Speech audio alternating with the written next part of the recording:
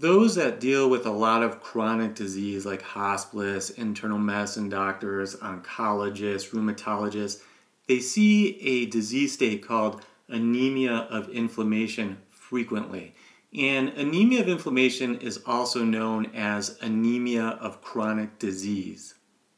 And how frequently does it exist? Well, the two most common causes of anemia in the world are iron deficiency anemia and anemia of inflammation. And when you have a systemic inflammatory state, what happens is you have decreased production of red blood cells, known as erythrocytes, and you have decreased survival of red blood cells. And a lot of people with anemia of inflammation from a chronic disease are so understandably focused on the discomfort and worry of the chronic disease that they have that they are surprised the first time you tell them they also have anemia from this disease process.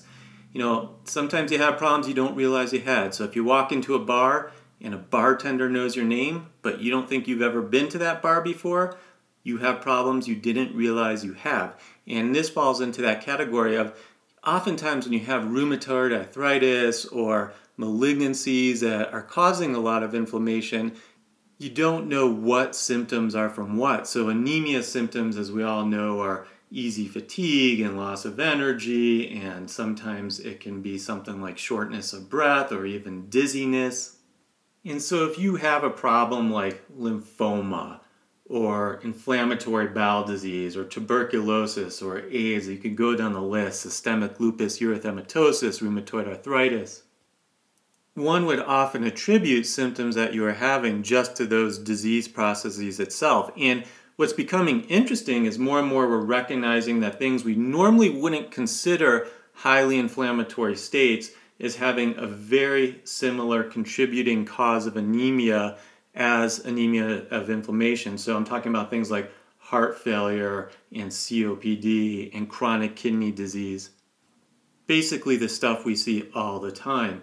And what's interesting with anemia of inflammation is it's also characterized by low serum iron levels, but it's very different from iron deficiency anemia in that the iron stores are preserved in the bone marrow macrophages. Now, we often are not doing bone marrow evaluations on these patients, so it can be difficult to tease out what is iron deficiency anemia versus anemia of inflammation versus a mixture of both, which is something that you can see as well.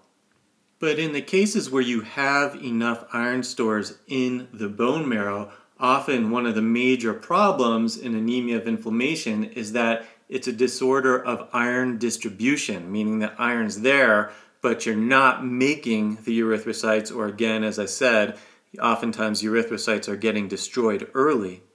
And this makes it one of the hardest anemias to understand. Some anemias, while still even more tragic than anemia of inflammation, so let's say sickle cell, they're easier to understand. I mean, sometimes, listen, there's novice mistakes where you get a new medical student or nurse who might ask a person a stupid question like, how long have you had sickle cell anemia?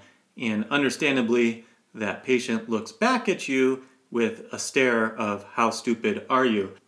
But unlike sickle cell disease, which is a genetic disease inherited at birth, an inflammatory anemia onset in etiology can be hard to explain. It's like explaining a pun to a kleptomaniac because they always take things literally. Yet, I will be the first to admit this is my least favorite anemia to be asked about by residents or a patient because anemias that are fairly simple, like a B12 deficiency or an iron deficiency, don't have these elaborate pathways like anemia of inflammation has.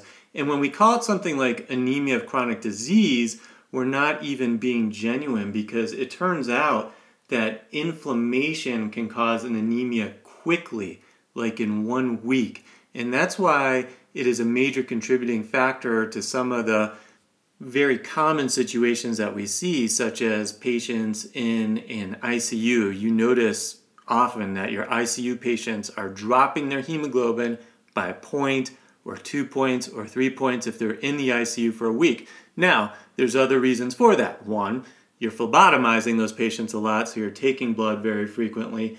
But we also have to realize that there is a major contributing factor from inflammatory disease states like sepsis or whatever's putting them in the ICU.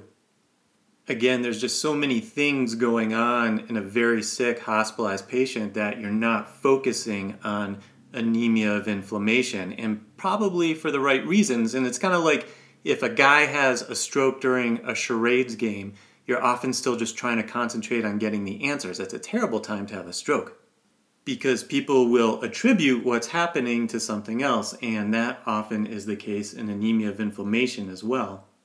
How many doctors or NPs or PAs are sitting there when they're facing a major disease process and thinking to themselves, wow, these cytokines and tumor necrosis factors and interleukins, they're stopping erythropoiesis from happening in the bone marrow and shortening the erythrocyte lifespan. Iron metabolism is a complicated thing to think about, so we're usually just happy that we understand to some degree the inflammatory autoimmune disease in front of us, whether it's inflammatory bowel disease or lupus or rheumatoid arthritis, because a lot of us, it took a while where we didn't realize that autoimmunity had nothing to do with being immune to your car, let alone getting into the intricacies of the disease that causes so many major symptoms. And that all being said, I'm going to make the argument that if you understand anemia of inflammation beyond just like you get this inflammatory state and you get anemia, you become a better clinician and you're not as frustrated in life. So a lot of times we're working up anemias in the hospital, in clinics, so we send off iron studies and we're sending up B12 and folate and whatever else you're sending, and we don't get a satisfactory answer as to why someone is anemic. You will feel more self-assured if you understand inflammation as a cause for anemia and that you're not always going to find things, or better yet, you can even put together some of those lab tests that you are getting back and realize they are very consistent with anemia of inflammation. So let's just take the state of sepsis. And I'll quote the New England Journal of Medicine from September 19th, 2019 in their anemia of inflammation article, where they say serum hepcidin levels may increase by a factor of more than 10 in patients with sepsis as compared with healthy persons. But what does that mean to you as a clinician? So hepcidin, think hep, H-E-P, like hepatocytes, which are liver cells, is secreted by the liver. It's a hormone that's secreted by the liver. When hepcidin is high, it decreases iron plasma levels.